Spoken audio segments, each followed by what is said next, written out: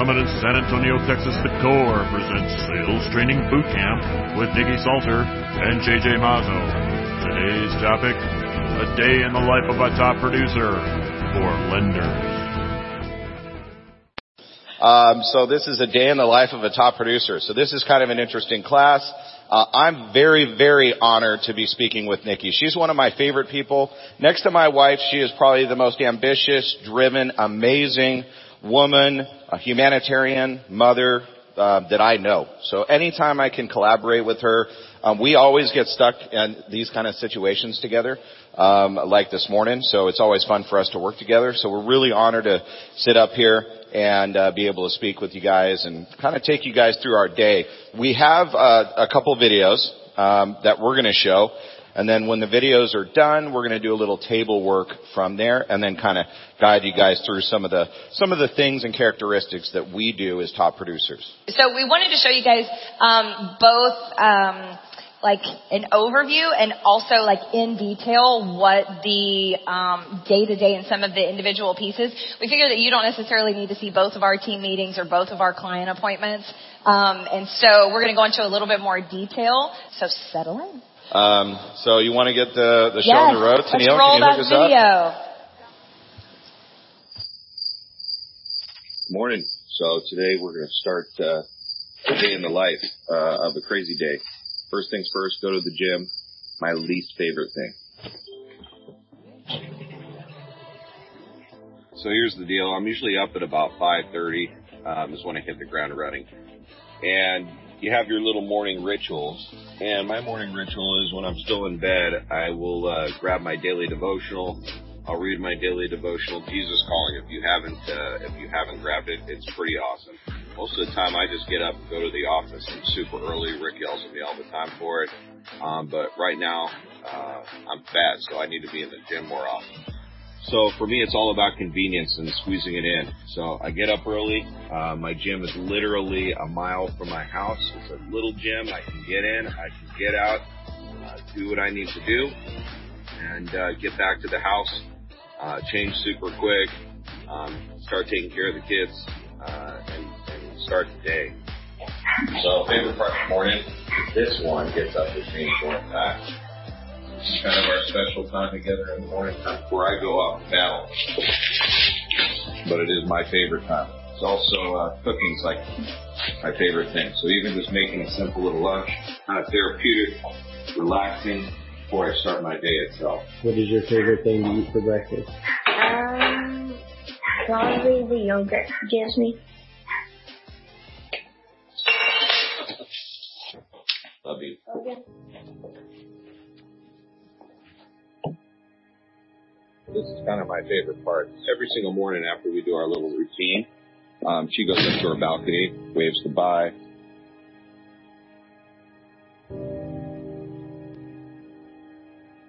All right, so leaving the house, it's about 6:45, heading over to see my dad. Dad's 85 years old.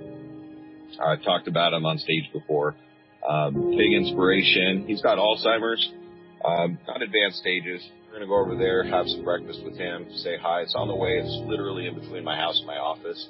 So super efficient. Before we start a crazy day like today, you try and spend as much time as you can with those that you love. It's not about the time or how much. It's just that you do. So now we're heading back to the office. This is email checking, problem solving. This is where I plan my day, go over the time blocking, and this is where everything starts.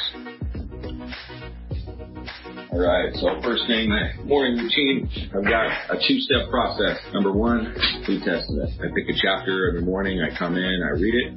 Number two, 5-minute journal. So many of us have executive assistants and people that help keep us on track for the day. Tiffany's that person for me. Each morning from 8 to 8:15, we go through the checklist. So a lot of this stuff is personal stuff, maybe travel items, maybe it's things that have to do with businesses, sending out birthdays, and her job is to keep me on track, on schedule, all day long. You guys know what day it is? Okay. Hey, Aaron, what day is it? What day is it, Jen? What day is it? Hump day. Hump day. That's right. It's hump day. think it's a smart idea. Wow. I think they're just going to spit out $22,000 in equity for no reason. Absolutely. So what are you grateful for this morning? It was my sister's birthday, so I was able to help out with some of her, as a present, I paid one of her credit cards. How did that feel? It actually felt pretty good. Just Good. How about you, dear? I'm excited. It's bowling night. It's bowling night. And you guys still bowling? Our first place, and it's next week is speech. So, or not next week, next month is speech. So this really we have to win. And you're beating Mom, right? Oh yeah. I'm grateful I got a packed lunch and learn. Let's just make sure, guys, that we keep me on track for my schedule today. Also, let's make sure that those clients do not flag. Yeah. Cool. All right, guys. Well, awesome. Thank you. Have a great day. Thank you. Appreciate you. So one of the most important things, obviously, being a producing branch manager is making sure that I am being a branch manager as well. Brad helps me run the branches and make sure that everything is on track. He's knee deep in this stuff. So making sure that we meet every single day, talking about where we are. It's month end as well, so we want to where are we at projections, what type of craft sandwiches are we dealing with where I need to jump in. Or don't need to jump in. So every single morning team meeting, then Brad and I'll get together and make sure we go through this stuff. So now it's time for us to fill the greatness tracker. That's what the rest of this day is. First part of the day, we go through our meetings to make sure I have my pulse on the business, doing the one thing. I will be giving my cell phone over to Tiffany. My greatness tracker is here. It's right next to me. It's handwritten. I keep it right here because it lets me know how I'm doing. So from here out, you're going to see we're just going to focus on filling greatness trackers. So breaking breads, face-to-faces, making great phone calls. So what I have on my schedule right now is our 10-week follow-up. Once I finish that, I'm going to just start pounding the lead tracker itself. Just trying to convert any of the new leads that came in before I go over to my next power hour, which is going to be the pre-approval power hour. So I'm going to be pretty much locked in this room here for the next 2 hours, making phone calls, trying to generate and convert more leads. 877-237-9694. One thing I like to do is when I'm calling certain groups of clients, these are my newest TBDs that I'm calling for the month of March. They were my newest lead trackers. I'm not going to dump them in a phone burner and start pounding through them. I really want to take my time. There's just something, for me, old school, coming from a call center environment about just using the telephone prior to the dialers. When I start getting to, let's say, some of my older TBDs or some of the older lead tracker stuff or maybe my ABC calls, I'll go ahead and use phone burner. I'll record a message and kind of just go through as many as I possibly can. All right, now borrower time. So they're going to be coming in soon, and we've got 2 hours of power hour knocked out. I only need 2 more talk tos, and I've hit my 60 talk tos for the week, but it's only Wednesday, and I have some phone appointments set for the day, so we'll exceed that. I always try and have, if I can, 80 to 100 talk tos for the week. I know that's what's going to generate the most amount of results. Can't always control that, but if I'm being, on point all week with our power hours and doing what I need to do, then we'll hit that. The key is once you hit those 60 talk tos like we do on a Wednesday, not taking my foot off the gas. So it's just making sure tomorrow I do what I need to do, but the rest of today are going to be mostly face-to-faces and breaking breads that we're going to get in, and a few handful of phone appointments with clients. I don't want phone appointments with clients, but I will get them in face-to-face as soon as I possibly can. I think it might make sense for us to maybe do a 10-year arm. Well, I appreciate it. That means the world. My goal here is to make sure that our clients are treated like family. So really what I do when I'm meeting with clients, talking with clients, whatever the LP1, and my LP1s are able to pre-approve a client. They're all licensed. They know how to calculate income.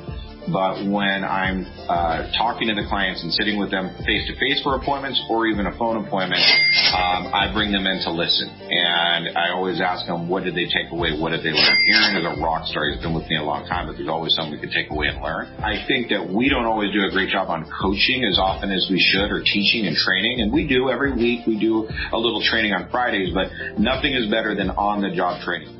If I have about 15 minutes, I want to make some rounds. I want to say hi to people. I kind of have a long office, so we have scooters around here that we cruise around on, and just checking to see how people's day are going.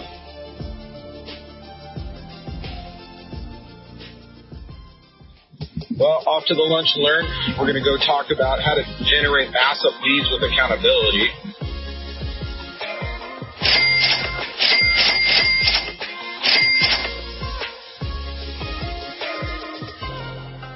The class is teaching how to generate leads with massive accountability. The form that I'm going to teach you guys, it's called the Greatness Tracker. We call it the Millionaire Form because it's what makes millionaires in the core. So when we talk about the prospecting, that is where the money's made because you could be the best realtor on the planet, and if you can't prospect and get clients, you will be the most underpaid realtor on the planet at the same time. Have a great day, everybody. You're welcome. Hi, Casey Durham with Asbury Team Real Estate. Been to many of the Mazzo events. JJ always does a great job. There's always at least a couple of nuggets to take out. Overall, the message on accountability was fantastic. I think that we all need to be held accountable. More importantly, we need to hold ourselves accountable, which is the overriding message. Really tracking everything you do and keeping metrics on everything you do so that you know what you're getting out of the time you're putting into the activities that are generating the dollars. All right, just heading back from the Lunch and Learn. Now it's time to meet a new whale, one of the top producers in South Orange County. Been going after for a couple years, and now they want to do business. So I'm looking forward to this deployment. Sweet. Fantastic meeting. Looking forward to doing business with the couple. And looks like we got it locked and loaded. They're going to be sending over a couple leads today already. So now it's time to get on the phones and hit up 3 borrower appointments. I was excited to speak to you guys. I saw you guys called in. How's the house treating you? Yeah, I mean, we can still save you, even with the supplemental. Nothing, just crazy.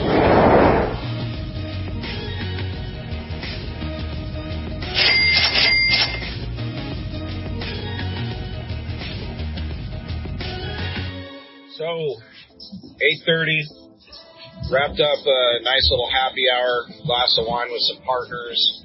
My wife was able to join and hang out, so I always like it when I can make it a date night. Funny how you do the day in the life of a top producer, and I start my day with my least favorite thing, and I end my day with my least favorite thing. Once I go inside, I finish my day with my favorite things. Oh, look at that. I'm here. Hey.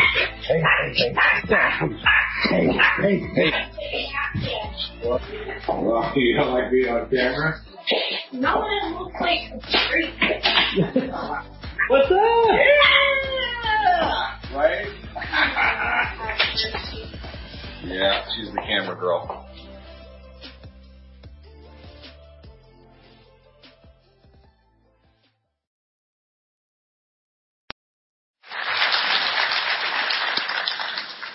So fun stuff, huh? I've been dying to see your house, honestly. I bet. You come I've been visit dying to see anytime. the house, the car. I got to. So that was a crazy day, right?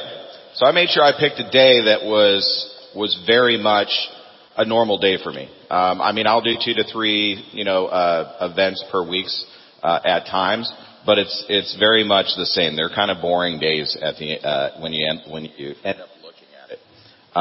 What we wanted to do was break off in the tables, and I want you guys to write down what characteristics do you see in yourselves that you guys can see in the videos that are top producer characteristics. So Niki and I did this exercise yesterday, and we just wrote things down and compared them, and it was pretty cool. So I want you guys to just take a few minutes or seconds and just write these down. What characteristics do you have that make you a top producer? And then I want you guys to go around the table and kind of pick the 2 or 3 where you guys all match. What are 2 or 3 of the same characteristics that you run into? And then we can grab the mic and share that a little bit.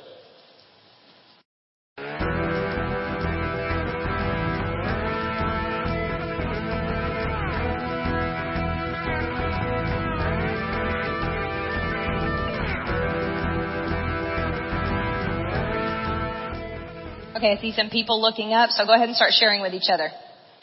Come on, don't be shy. I just saw my big head on the screen for like 20 minutes. It was embarrassing. 2 of the big ones, consistent and scheduled. What was that?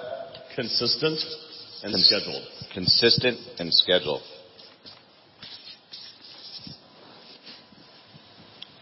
Who else? One that we had was The extreme structure to the day. Structure. Love it. Structure. Extreme structure. Extreme!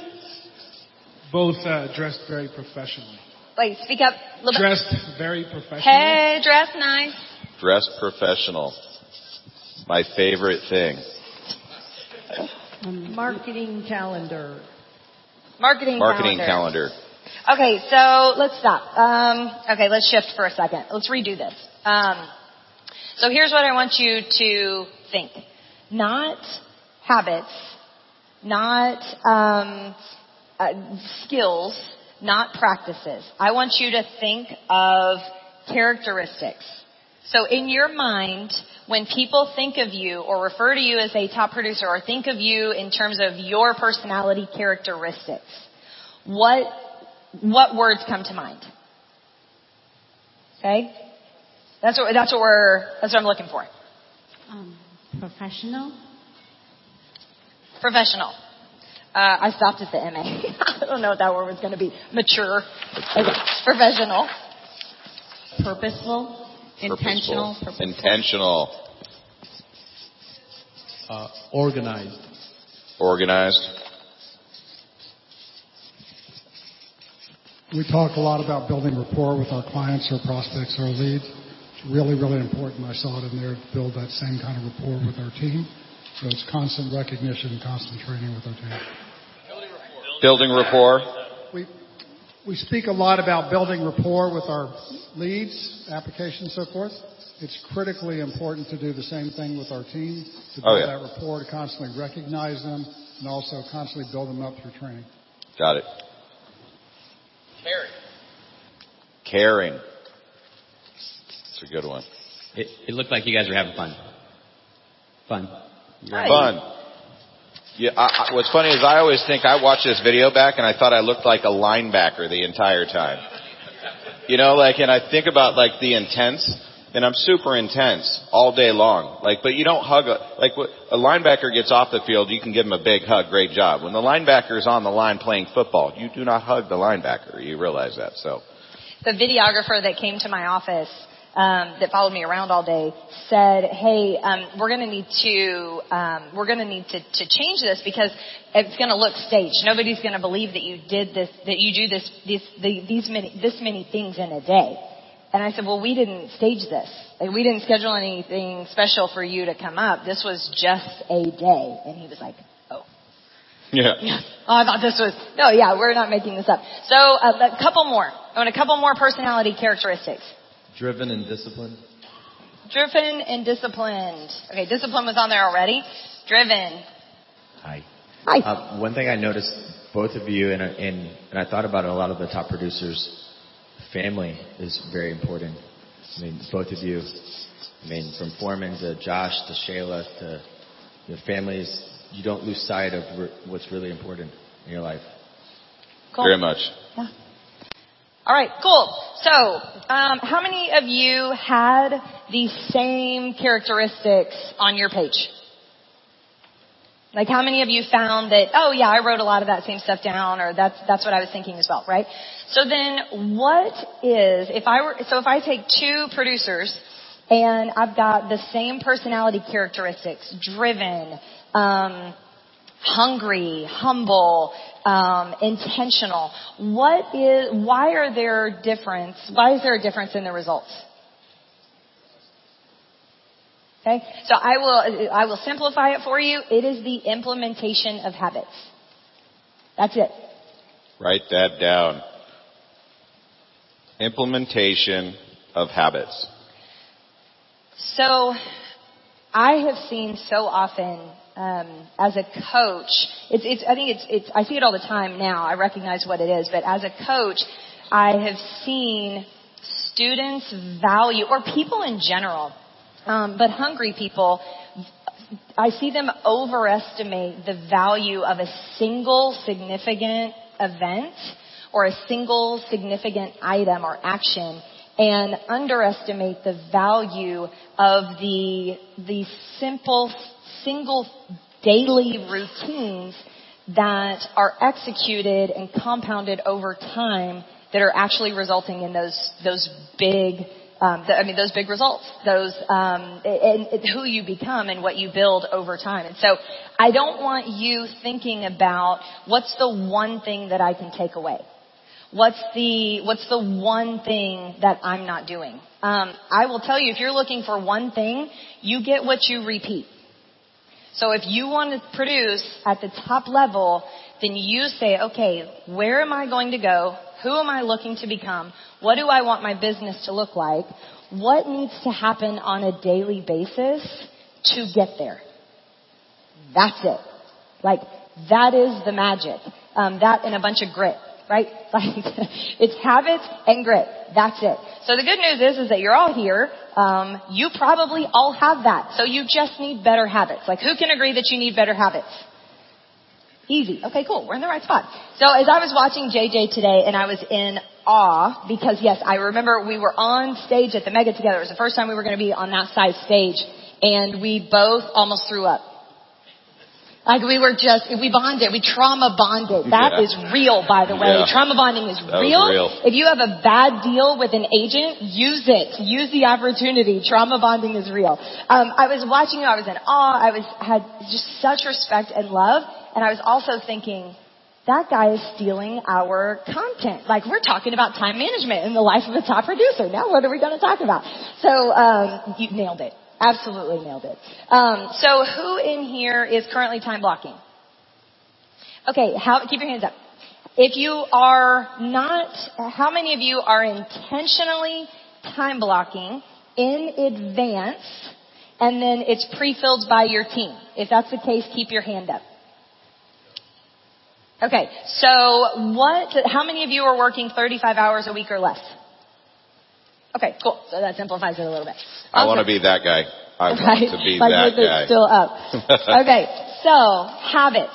Okay, time management is about doing a set of routines, an intentional set of actions on a regular basis for a specific result. Okay, so I want you right now to take a second and jot down if I told you could only work 35 hours a week and you had to get it all done, what would be in that 35 hours? So jot down like your thoughts on how many hours would go into each thing. Or if you're currently time blocking, how many hours do you think that you have assigned to each task?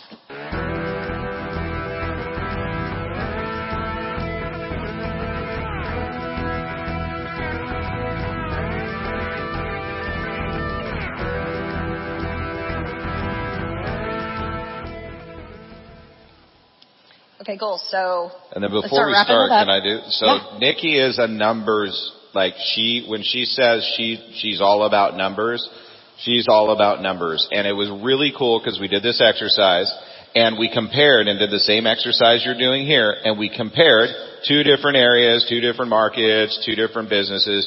What do you think the common ground is though? The core. All right. And they were very, very much aligned in where we're spending our time, where it's supposed to be going, and what is that. And so this is going to be very cool. I want you guys to make sure you're taking notes about where is the time supposed to be going, what is the time supposed to be used for, and then you compare it to what you just wrote down, because we just compared 2 top producers, what those things are, what we're doing, and so this is going to be that magic formula where you can make any tweaks or changes as you need to as well. Yes. So what we're going to do now, so wrap that up, and I'm going to tell you what our breakdown was. And our breakdown was almost identical. The variations were so slight that they weren't worth bringing up, okay? So here's what happens in mine. Now, I am how do I absolutely get the most out of absolutely everything that I'm doing, okay? I don't think that it's because I'm lazy. It's just like very much if I'm not getting maximum value, I don't want to do it. Like for me, the value very much has to exceed the cost for me to want to do anything, okay? I don't know that that's a good thing, but it's the way that it is, so we're going to work with it, okay? So I look at why is it that Oprah gets done in a day what she gets done, and I get done in a day what I get done, and we have the same amount of time, right? It's the application of what we're doing. right? So it's the thought of, hey, how much can I get done? How much more? There's always more that you can do, okay? Here's an example. My client appointments went from an hour to 30 minutes, okay? So I never thought, man, how do I get past these face-to-face appointments? They're just an hour. They're just an hour. Until the day that I said, I'm just going to cut them in half because I don't know where else to find the time. And guess what? They still got done. I got them all done in 30 minutes instead. So a task will take you however long you assign it to complete it. Let me give you an example, okay? If I told you that you were going on stage in 3 weeks and that you had a 15-minute presentation to do, it would take you 3 weeks to do the 15-minute presentation, okay? If I told you that you were going on in 10 minutes, we were going to bring you up here and you were going to talk for 5 minutes or 15 minutes about time management, you'd get it done in 10 minutes, right?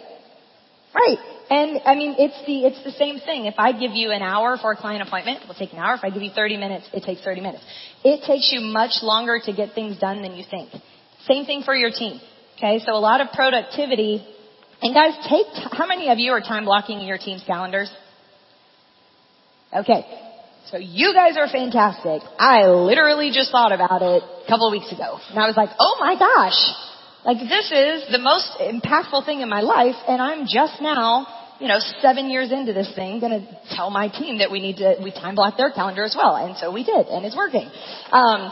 Did you guys hear that? Like, probably the biggest takeaway of this meeting.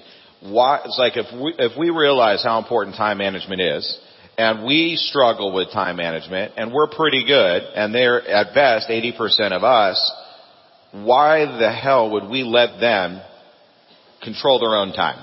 Right. Because they just don't have that skill set. I mean, they're flying by the seat of their pants to just make us happy and not get yelled at and not be embarrassed and just do the best job they can, right? They're people pleasing, right? And they want stability. So they need us to jump in. So write that down. That's a huge game changer. Yeah, they don't have capacity issues. They have prioritization issues. It's not that they have too much work or not enough time. It's that they're not sure which is the most important and which one that they should do first. Okay? So anytime your team member comes to you, and this is time management as well, because what happens if they can't get it done, it's going to end up somewhere else, on somebody else on the team or on you, or it's going to back up and cause you more problems and cut into the time that you have. Okay?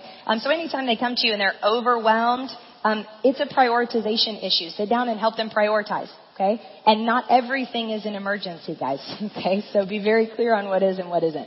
So I'm going to tell you ours. Okay? So 35 hours of a perfect work week. Okay? I can promise you that nobody is doing 35 hours of intentional on-point time, or else, unless you're in a position where you are blowing up and you are one of the top producers. Okay? Because that's the kind of results that you get when you focus.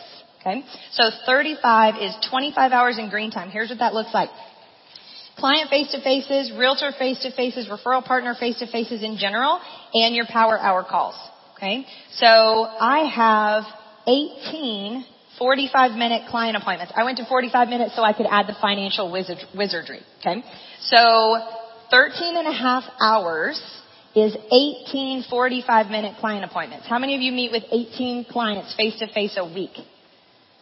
Very few, okay? I do, like clockwork. The spots are preset, and the team fills them with the client appointments. Okay? Can I ask you a quick question? How many of you have your team members meet with 18 people face-to-face each week? So who's meeting with the clients face-to-face each week? Okay. Cool, do more. That's the do more. So shoot higher and say, okay. And it's not just, like, if we're focusing on, hey, it's not just generating more leads, it's also conversion. Why wouldn't you try to meet with them a second time? Why wouldn't you if you can capture them at the pre-app appointment and the lock appointment, if you can? There's additional value there. There's less shopping, okay? The 13 and a half hours, 45-minute client appointments, that allows for 18, okay? There's 10 and a half hours for power hours. Okay, 10 and a half. That's 2 hours a day. Okay, that's plenty of time to make these calls. Okay, and then my realtor one-on-ones are much less. Most of my realtor events are leveraged events at this point, and so my one-on-ones with the realtor is once a week. Okay? So that is 5 hours of team meetings and trainings. Now, I've got some new people on my team.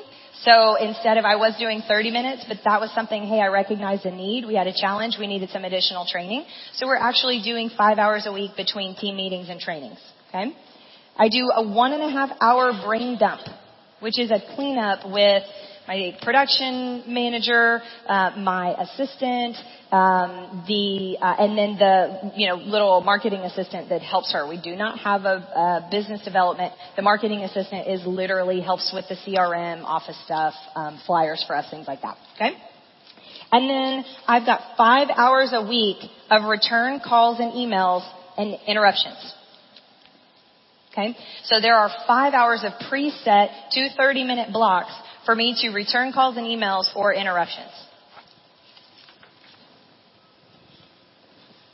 So compare that with yours and say, okay, what is the green time productivity level versus where all of my time is going that I've got blocked in this 35 hours? So the difference here is, so I want you to look at that and say, okay, the biggest takeaway for me is that when I look at this and when we looked at this is that, what do we have in common here? Like, we've got all these characteristics here. We've got all these intentional habits that we're doing on a daily basis. There's something to this. Okay? And we can fit in more. So what was the, if you had, 10 client face-to-faces a week, raise your hand. In yours. Okay, anybody have more than 15? Okay, very few. So guys, like 10 client appointments, what are you doing with the rest of your time? What are some time wasters? So let's I want to talk about this. Like, what is taking all of our time? Do we have the mic available? Cool. Okay. Let's talk about some time wasters. Like, what's actually happening that needs to be fixed? Email. Okay. Now, do you have somebody that's designated to take over your email, or do you just get back in it anyways?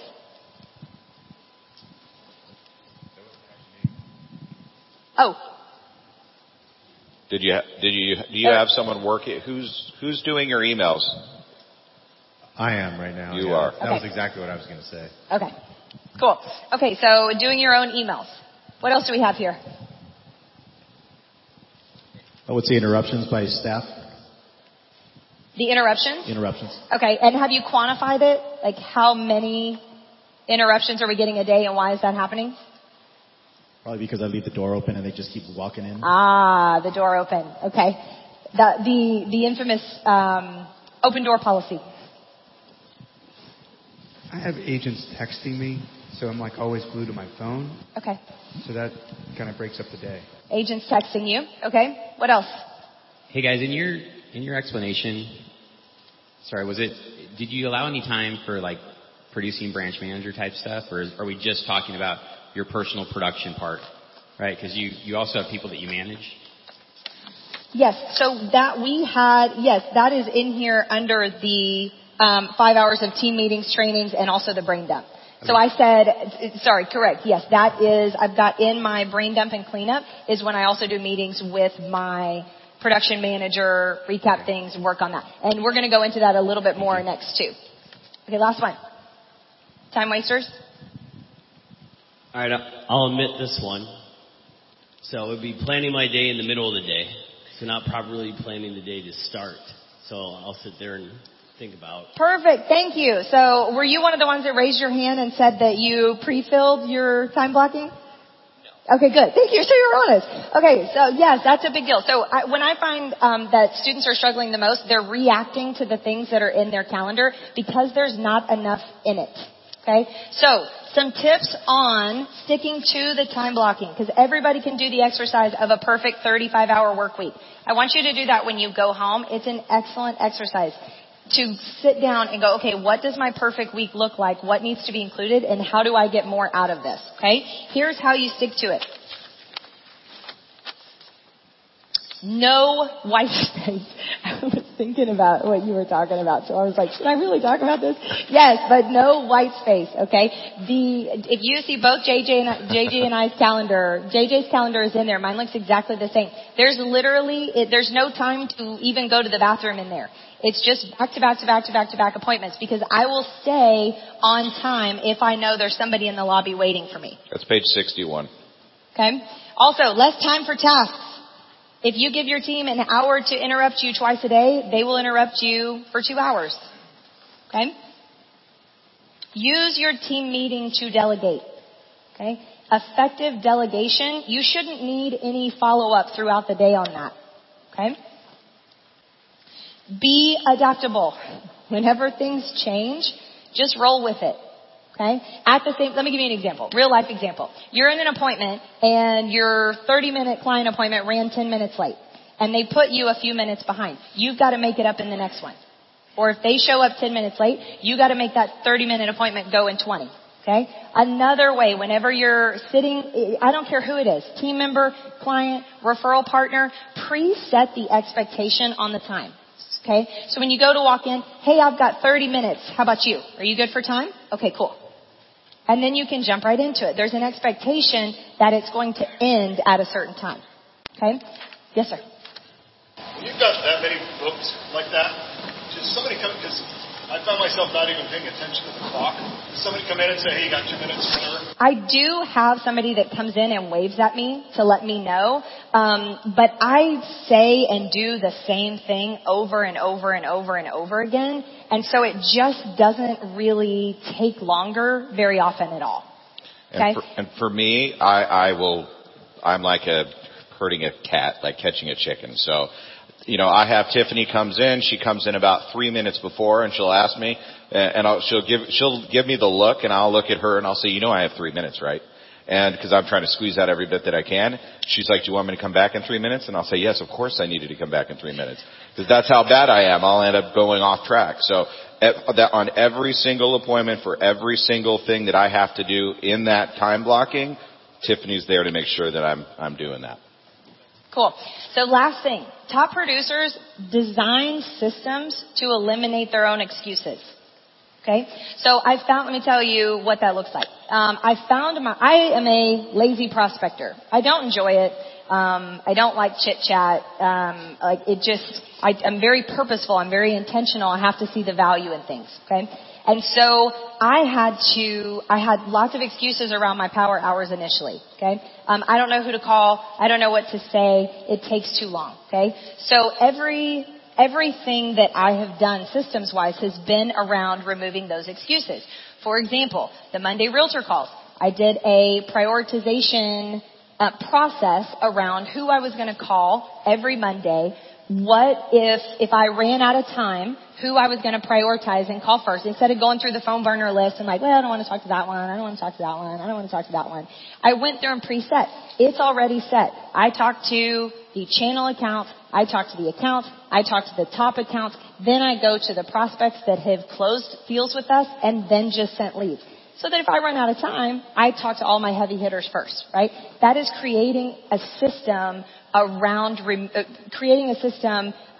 in response to removing excuses, right? I don't have any excuse not to make those calls. They're also preloaded in phone burner. So whenever the timer goes off and it's time for me to go on to my power hour calls, I don't have any excuse. I just have to log into phone burner. What I'm calling about, who I'm calling is already in there. Okay? It's the same thing with everything, return calls and emails. Any return calls and emails that I'm supposed to make are copied and put in that block already. Okay? Same thing with the interruptions. Anybody who needs to interrupt me or has a specific question, it's in that block so that I can jump right into it and address it. Okay? So I want you guys to take a minute and I want you to look at your time wasters. Okay? So I want you to look at all of the things that were wasting your time. And I want you to jot down what can be eliminated immediately. So if it's an email problem, so who can you designate that you're going to give those emails to? What's that going to look like? What can you take off of your plate immediately? And what are you going to add in with that free time? Keep in mind, anything that you add, you must take away.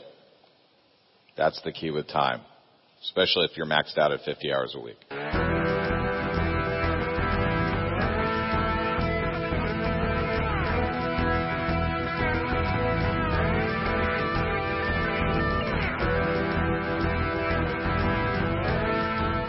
His question was, can you guys touch on how you delegate your emails?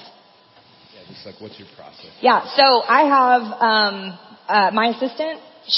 I tasked her with it whenever I came back from one of the summits, and she Googled it, or on YouTubed it or something, and there's 4 Ds. So this is how our system with the email works. There's 4 Ds. She either does it, she deletes it, she delegates it, or she defers it. Okay? So does it means obviously she does whatever it is that's in the email if somebody's asking for something or trying to schedule an appointment. Delegates it is she forwards it to whichever team member that it's supposed to go to. Deletes it or dumps it, obviously just gets rid of it because it's junk. Defers it is I'm not quite sure, and this is something that Niki needs to look at. So she leaves them. I don't go in and, well, I do my best not to, because I play the Pac-Man game too. I do my best not to go in behind her and mess with that, and just trust that she's going to put it in my return call and email time for anything that I'm supposed to address. Okay. She does the same thing with voicemails in my emails. She recaps real quick what the voicemail is and flags whether or not it's one that I need to call back right away. Okay. Is that just like a separate folder that she's putting in there for your return calls, or like how does that? She actually puts it in. So everything in my day is time blocked. So my return calls and emails is not when I have time. It's literally 2 30-minute blocks each day, and it's in there. So she will copy and paste it in that. Okay. Awesome. Cool. So we're going to talk a little bit about working on your business and in your business. Who wants to tell me what the difference is? Anybody? On your business, in your business. Yes. In your business would be doing the business, on the businesses, looking stuff we're focusing on before, what we can do to improve systems or what have you. Right. Improvements to the system, right? We want to work on our business. It's something that we tend to ignore. The funny thing is when you talk about a top producers class, really, it's a time management class, right? I mean, at the end of the day, everything just comes down to time, because we all know, for the most part, we know what we need to do, we know what we want to do. We just can't seem to do it. But if we could do it and should do it, and those that do, then there extraordinary results happen, right? So when it comes to how many producing branch managers? Okay, lots. Perfect. How many were negative in the first quarter on their P&L? Liars. Cool. You guys are all liars. That's okay. Perfect. I love you. All profitable people. Here, either way, we're going to go through some tactics that we use. I work on my business on Fridays, and I'm going to tell you when I work on daily, what I work on weekly, what I work on monthly, and what days I do that. Fair enough? So that helps you. When I am doing my training and coaching, I have a Monday morning rally call. Every Monday morning, it's about 15 minutes. I get all of my loan officers, and I will be adding all of my operations staff. Daniel Saw gave me a fantastic tactic for that. And it's rallying the troops. It's just getting them going. What are we going to talk about with our realtors? For training my LPs, I am constantly training. Anytime I have a meeting, the LP is with me. I'm using that as a training opportunity with them. And then when it's done, as you can see in there on the video, I'm asking them, what'd you learn? What was your biggest takeaway? Right? What would you have done differently? Why do you think that worked? Why do you think that didn't work? Those are all really good questions to ask. If you could just do that after every single call, would you inherently not have a better LP? And if you're meeting with 18 people a week and you did that 18 times with your LP, are you going to have better results from your LPs as well? It should be constantly mirroring you. Was that LP in the meeting with the customer or on the call with you? They'll be sitting in the meeting or they'll be on the call. Always. And the meeting's fine because they're the ones that maybe took the app, they've collected the documentation. It really helps with the report process. So it's very easy for me to hand it off to Bill because Bill took your app and Bill's here and I want to make sure that we're all on the same page. It helps with communication issues, right? So it's training, helps with communication, helps with rapport issues, helps with training issues. It does a lot and it leverages my time because we suck at training. We're just not really good. We're salespeople, we're coaches, But when it comes to really training and taking them through the amount of training that they need, we're not really strong at it. So if we integrate it in our day, then we're amazing at it. I'm a much better coach than I am a trainer. Would you guys agree with yourselves on that? There's a big difference. Like the trainer is HR training. That's usually where I'm like 5 minutes into it, I fall asleep. I cannot do that training. But coaching I can do, and those are coaching moments. So that's happening throughout the entire week itself. Fridays is when we're doing team, like we call it our family dinner. Because we sit down and we're wrapping up our entire week, what our metrics are, what we're grateful for, what's going on. Now we have our daily team meetings. So we're making sure that we're having our daily team meetings, and I'm going through my entire pipeline. But Fridays is the big one. That's where we wrap up the entire week. It's casual Friday. I get to dress how I like to dress. Shorts, t-shirts, flip-flops, look like a thug. I love it. It's my favorite day. But the structure is the same. It's very, very boring. Daily, I am looking at my net basis points and revenue. Write that down. Every single day, I'm looking at my net basis points and revenue. Why am I looking every day at net basis points and revenue? Every single day. I get a report, it's automated. Rick says it all the time. It's one of our main jobs. Count the money. It allows me to stay on top of the PEPs. Because here's the deal. Cutting expenses takes time. Cutting expenses is painful. Everyone agrees? I mean, you either have to cut things out that are providing you value, you have to cut jobs out, you have to, there's certain things you can't cut. Your hands are kind of tied.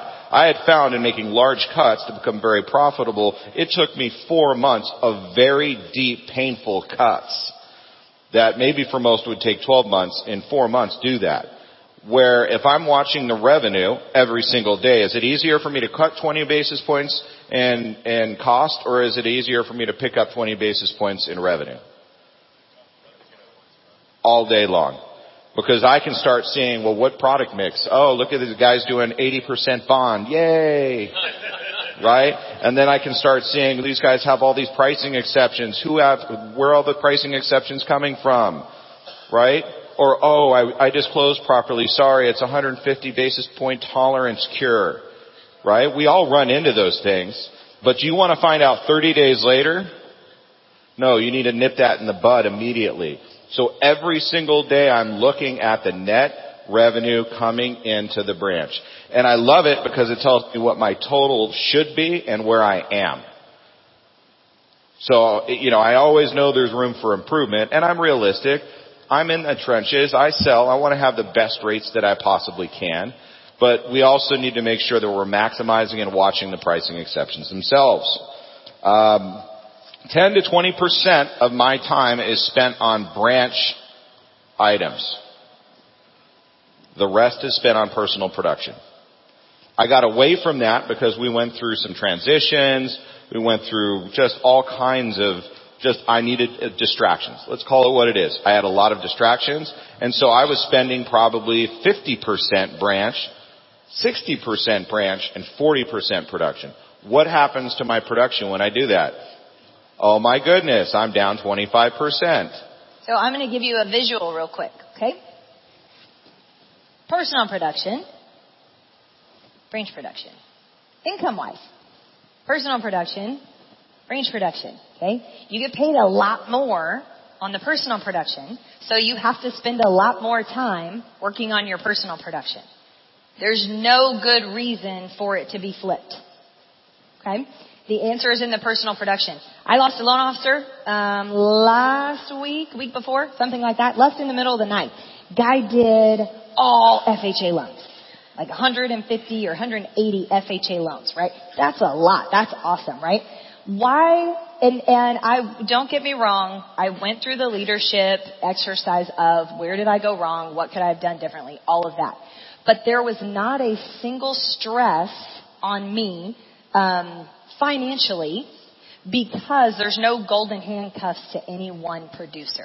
Okay? Now I failed him, don't get me wrong, or hear me, it's not that I don't care, but I didn't have to look at my employees and go, okay, who's going to get the axe because I couldn't keep him. Okay? Because of the size of my personal production. My personal production can pay the bills. And so I don't have any golden handcuffs. I don't have to keep anybody around that I shouldn't or don't have to, or let people go if there are some small variations in the people that are at the branch. So that's another, focus on the personal production because the payoff is bigger. Simple. Yep, the payoff's always bigger. The bigger the business that you have, the more you need to be in the business.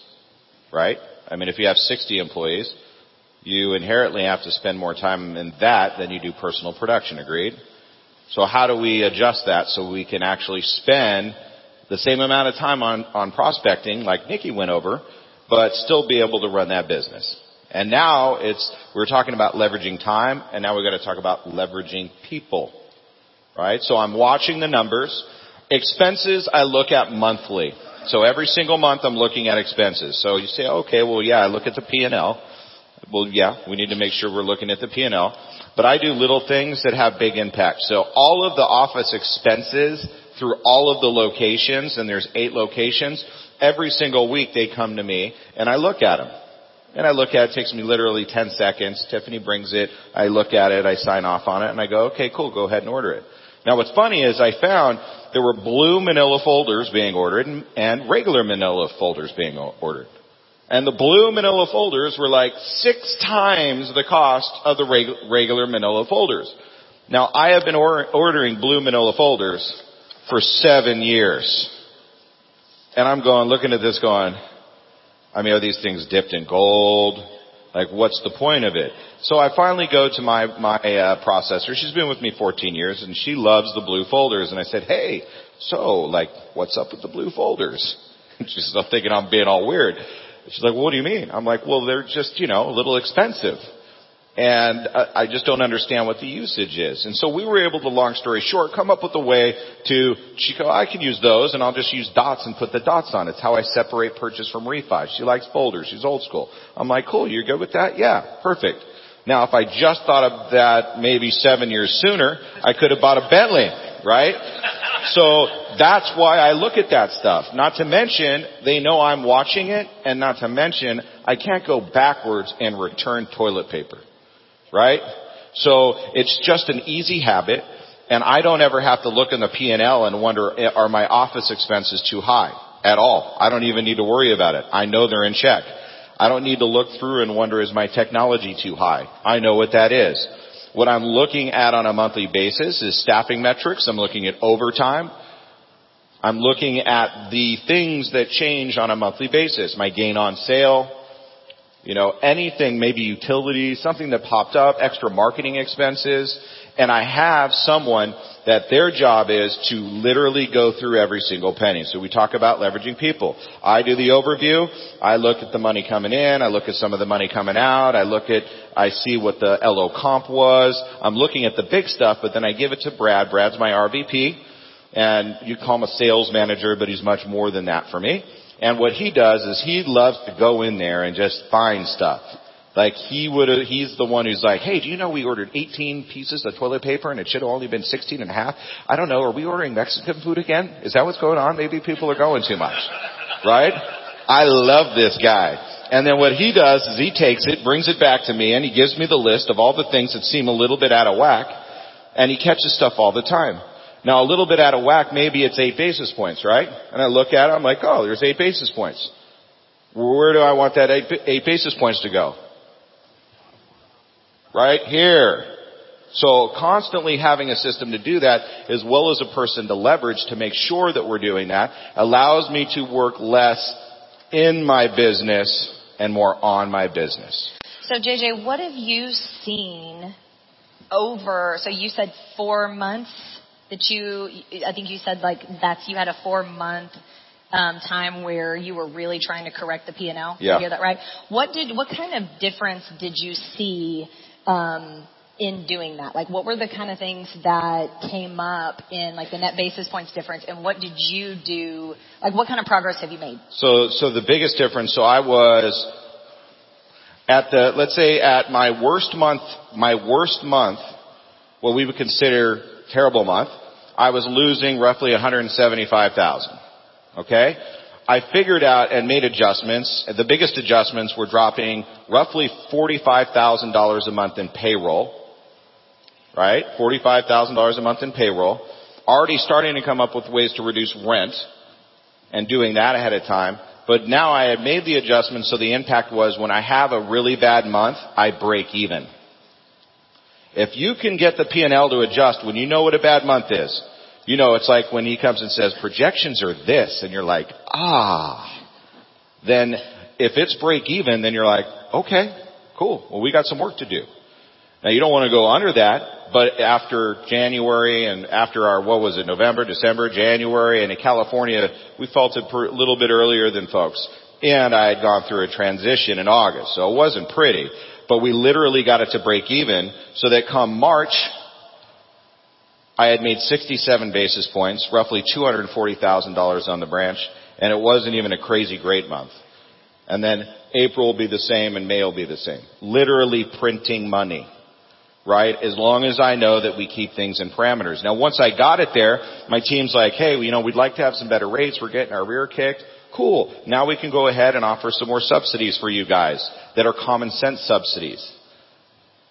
Because now we know what our parameters are and I know where the numbers are. And I know I can watch to see if those subsidies are being taken advantage of very, very quickly. So it was staff. And it was knowing the revenue. I was also looking, and I saw when I was setting my margins, I was setting margins in areas too high that didn't have any impact. And I saw areas that they could be lower, and they were costing me business because they weren't low enough. Right? One in the hand's better than two in the bush, right?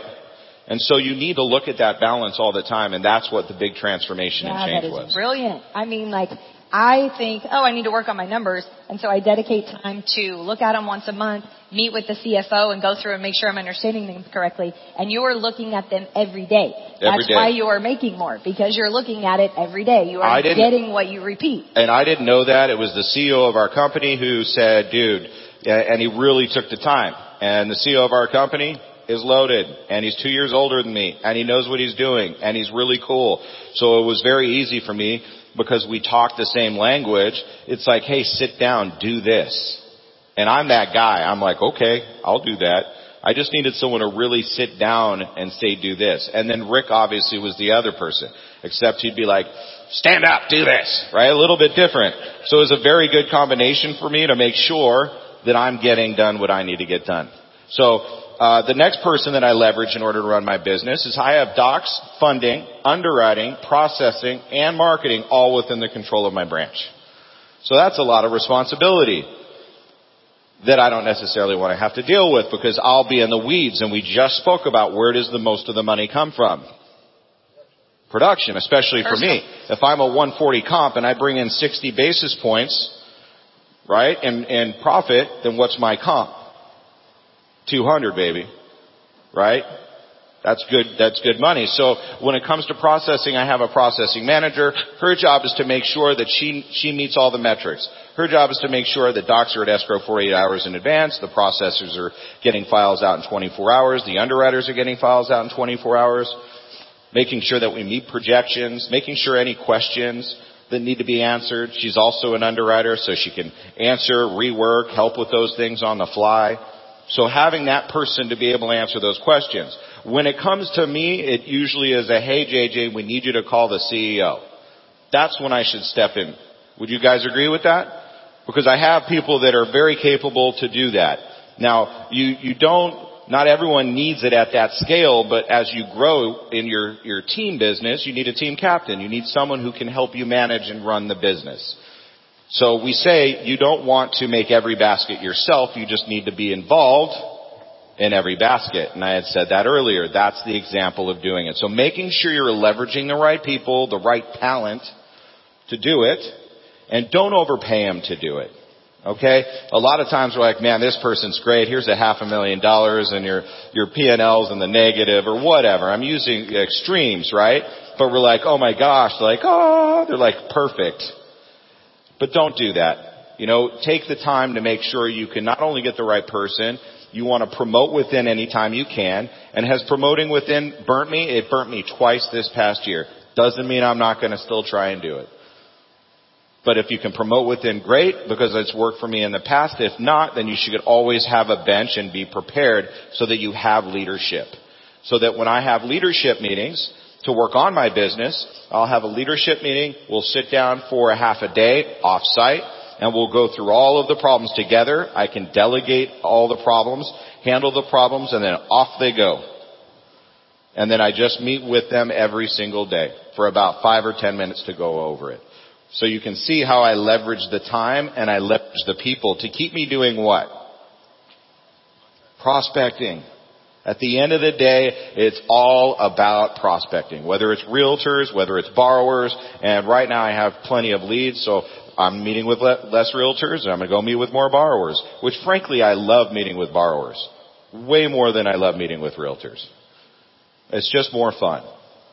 Cool? So what I'm hearing that you have really dialed in is you are very dialed in on the numbers and very clear on what your highest and best use is and the system to make sure that you stay in your highest and best use. Yep, stay in the lane. And everybody understands that concept, right? What makes me the most money? And how can I pay someone else to do everything else that is not my high producing money making activities? Okay? Everything that I'm hearing you say is about digging deeper into that. How do I get even more and more into the high payoff activities? What I have also found, like one of the things that you said on is that we've fun, family, intentional. I also enjoy the high payoff activities more. And so it's not just how do I move into doing more of the activities that pay me more money. Those are also the ones that I enjoy more. And so I end up doing more of the things that I want and less of the things that I don't. And so when things come up, it puts them in perspective and it makes it easier. I had a student ask, hey, what do you do when you get burnt out? And I was like, I don't really get burnt out. And it's not that I don't get tired, but I spend all of my day doing things that I want to do that I know there's a high value to. And when I'm off track, there's a fast rebound to getting back to it as quickly as possible. Okay? Let's jump into Q&A. Like, I have this itch to like solve a problem or something. So who's got a question or problem or something? Let's go over here. I want to get some work done.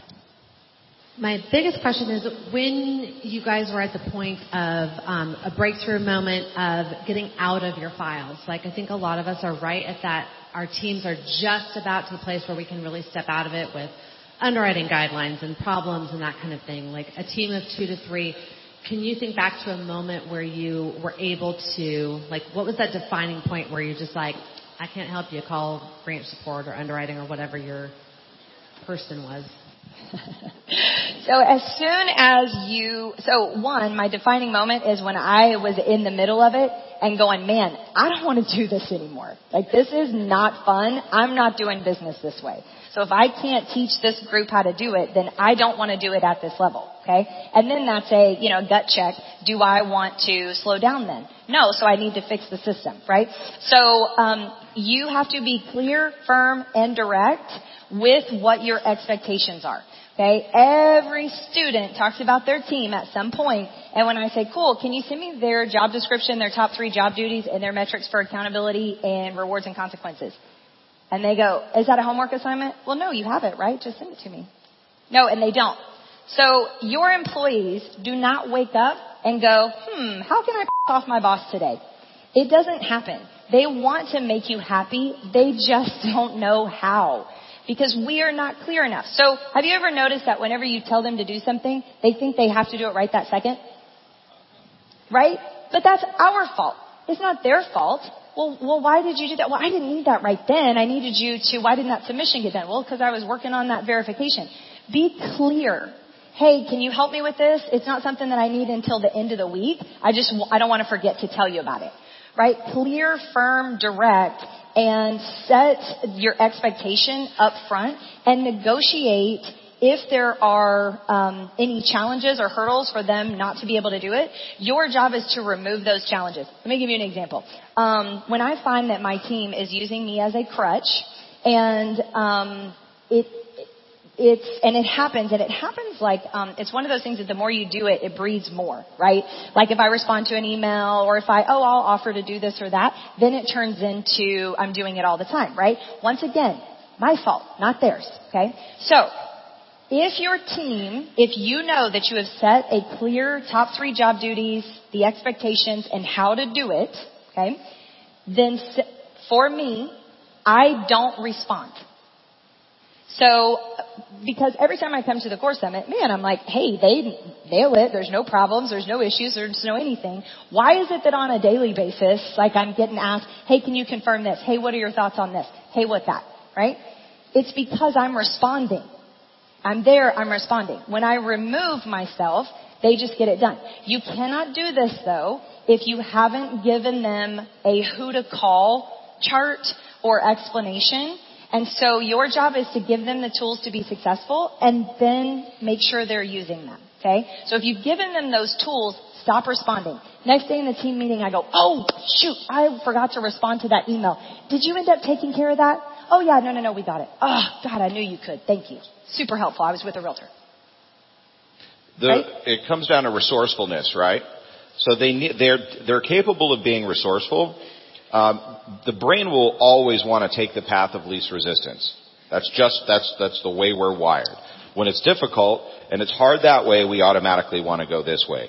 That's why we're in a program like this, so that we're forced to and we're held accountable to do it the hard way to get the results we want, right? So it's going to be the same thing for them, but they need to be resourceful. If you do it for them, it's like you've heard the expression, you can teach a man, you can fish for him, or you can teach him how to fish. So you want to teach him how to fish and teach him how to be resourceful and show them where to go though. You have to have and show them here are the resources, this is where you need to go, this is the training, you put them through the training, and if they forget the training or decide to ignore the training and then they come and ask me anyways, I will remind them, you're resourceful, I showed you where the resources are, just come back to me when you're done getting that, and I'm sure we'll figure it out. And they do. Once you do that enough, then they will, it's like training a dog to pee outside, right? You're like, you gotta go outside, the resources are out here. They come, they want to pee, take them outside, go out there. Resources out there, and they will inherently stop after a while. My tombstone is gonna say, have you checked all rugs? I say that like more a day than anything else. What percentage of your closings are each of you guys attending, and do you ever send someone in your place for the close? What was that? I'm sorry. What percentage of your closings do each one of you guys attend, and do you ever send anyone in your place, like an LP or So I send someone 100% of the time to deliver the gift. I don't attend closings. I go the client route, the realtor route instead. And I don't attend the closings. I send a notary who's this amazing notary that does video testimonials, picture testimonials. She'll even hold a check. Like, so instead of taking the picture was sold, I have this check that they hold, and if the check's for like the amount of the loan amount, like $680,000, it's signed by me, it's got my logo on it, and so they'll take those pictures, and then she'll give those closing gifts too. So she's a really good representation.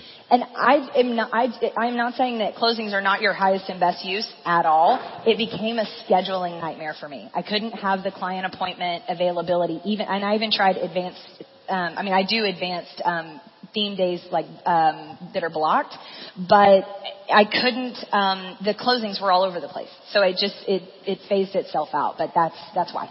Yeah, and that's a big distraction, trying to get to the level you guys are at and having to leave all through the day to go to closing. Well, yes, but that's part of how I got there, was going to closings, like high-fiving. I miss it.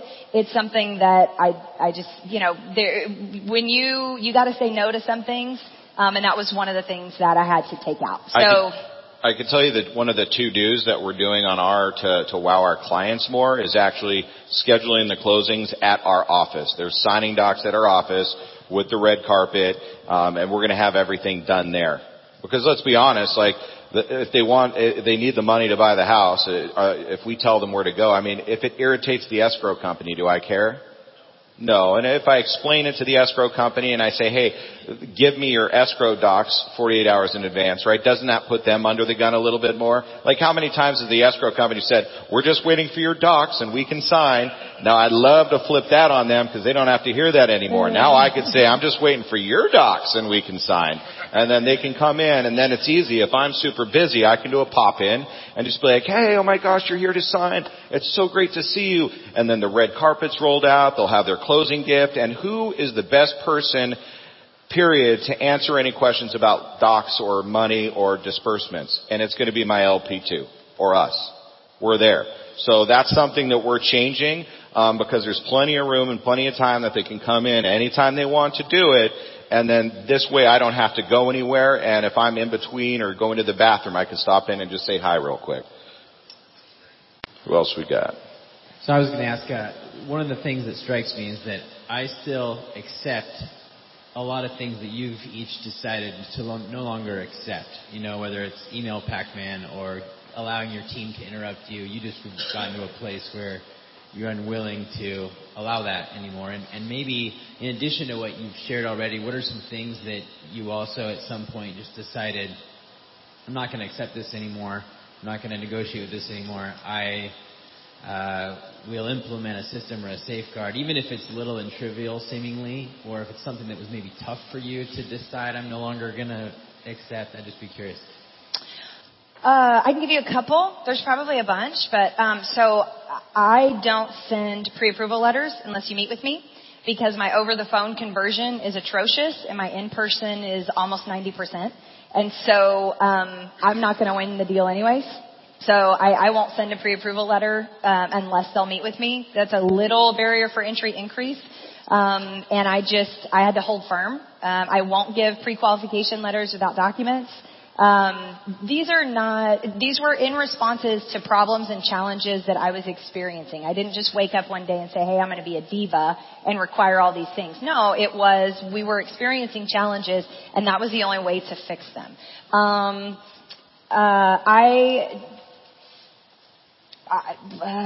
was a good question? I know there's a bunch. Things that you said, hey, these are, I'm not going to do this anymore. Well, it goes to what I had said earlier today, which was about fear and faith. When I get to that place where I'm just fearful I'm going to lose the deal, sometimes, and I'm doing a lot better at this thanks to Roy and my pastor at home, which is sometimes you have to give it up to God that I have the faith I'm going to get 2 deals instead of the fear I'm just going to lose a deal because I'm stuck in the weeds. Right? Like this whole journey at the core is about having the faith in the process that you'll do better instead of the fear that if I don't talk to everybody and answer everything and do what everybody else wants me to do, that I'll lose business. But the fact is you guys see the results on the board, especially graduation tomorrow, that it proves that faith in the process is way more profitable than the fear of not doing something on a daily basis. So for me, it's more mindset than tactical. And I'm very tactical, but when it comes to that, it's mindset. Here's the deal. No matter what, you're going to piss somebody off. You're going to let somebody down. You're going to make a mistake. It's how you handle it that is going to make that situation bad or worse. Right? And we're all very skilled on handling those situations. So when they pop up, I mean, has all of your problems gone away? All your problem files? Everything perfect? Great? All the signings good? Like, no. It is a constant. So trying to fix something, like trying to fix the uncontrollables is going to be exhausting to try and fix the uncontrollables. So that's why these tactics we just teach the controllables, and then we got to leave everything else up to the process and God. Yeah, and that's huge, what he just said. Identifying, hey, what can I affect change on and what can I not? So what is it that's really, really bothering me, or what was this gut punch that I had that was really painful, and how do I create a system around making sure that it doesn't happen again, or that it happens as few times as possible? Okay, so he identifying what I can control, what I can't, and then only focusing on the things that I can do something about. Excellent question. So let's wrap up with what makes it all happen. Okay, so JJ and I talked about it, and what makes it all happen for us is the boundaries. So you've heard us talk about it throughout a little bit. You know, hey, putting our systems in place that we can let the team work on things, and then removing ourselves and just not responding, honestly. That's a boundary, right? Hey, I'm going to hold you accountable to you doing the work that you're supposed to do. There was a boundary in the highest and best use, right? Like, hey, what am I supposed to be doing every day? JJ saying, hey, anytime you put anything in, you've got to take something out. These are all examples of boundaries that we have that allow all of these other things to take place. If you react instead of setting an intention and doing it on purpose, you will always be in firefight mode. You will always be doing what somebody else wants you to do instead of what you want to do. And you will end up at their destination, not yours. Okay? So I'm going to toss some boundaries that I have. JJ is going to toss some boundaries that he has. And then I want you at your tables, like once we're done, I want you guys to sit and make a list of all of the things that need to be boundaries for you. So also I'll give you a hint. Your time wasters or your things that make you unhappy are probably tied to your lack of boundaries. Okay? So I find myself the most unhappy whenever I am late, when I'm home late. Because I only get 2 hours a day with my kid, and it's not cool for me to show up 10 minutes late. It's really crappy. So, a couple of boundaries for me is I am home at 6. Every single day I am home at 6. I don't do evening events more than once a week, and that's for a max of 2 each month. Okay? I got 50 hours. Like, I can get it done in 50 hours, right? I leave on Fridays at 2 to go to the lake. And my me time is, I get up 4:30, 5 o'clock in the morning, regularly, and that's my time. That's my time to do whatever I want. That means, really a boundary. I'm kind of a nerd and I have to go to bed early as well, or else I can't get up early and have that me time. But those are things that I am fiercely protective of that are non-negotiables. These are not things that I shoot for. These are non-negotiables that have to happen. What are some that you have? So for me, the boundaries for me all are associated with my family. It's my personal time. That is my boundary. That's why I do this. I want to make a lot of money so I can afford to spend more time with my family and do the things that I want. How many people are here for that? Cool. So when you listen to these, you'll hear the boundaries themselves, and all of the boundaries are for the same thing. A little different. I have 2 daughters, 10 and 14, so they're older. I have a teenager going to high school, so she's crazy. And then I have a wife who's going crazy because I have 2 teenagers that are getting ready to go into that era. But at the same token, all of this is very much protected. And so it's a little bit different. They're also both in competitive gymnastics. So my girls are out until 8 o'clock and train about 18 hours per week in gymnastics. So I don't get, even if I wanted to go home and see there, I just sit on the couch by myself. So I get to get a little more work done. Friday night date night with my wife is one of them. So we decide at 4 o'clock, we're done. So we can either do 4 o'clock until 7 o'clock and then still do family time. Maybe we'll do a little happy hour. I'll do 4 o'clock to midnight and we'll catch a movie and a dinner, or we'll do 4 o'clock and do an all-nighter and just have a blast and spend the night and have a little staycation. But Friday night is always a non-negotiable. I'm out of the office at 3 o'clock. Don't bother calling me. Saturday, daddy-daughter date, all for them. Sunday is family day.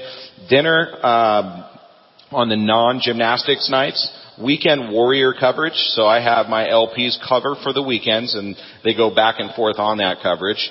I do not pick up the phone after hours. I'm up early so that I can fix my breakfast and my lunch for my daughter that you saw there. I did not used to do that until my wife broke her leg about 6 months ago. She's very capable of doing it again now. That's my time. I would never give that back to her. Then evening show with my wife is very important. It has to be her show.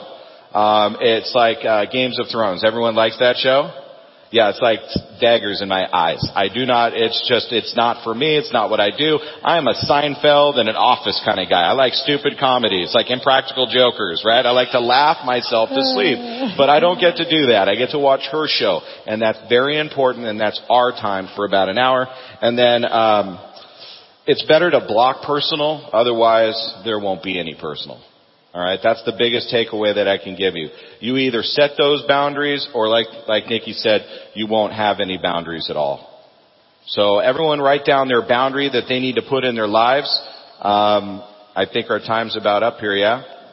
It is? How amazing was Niki? Absolutely. You guys get tons of tactics. Was this helpful? Raise your hand if we're able to give you guys money-making tactics. Cool.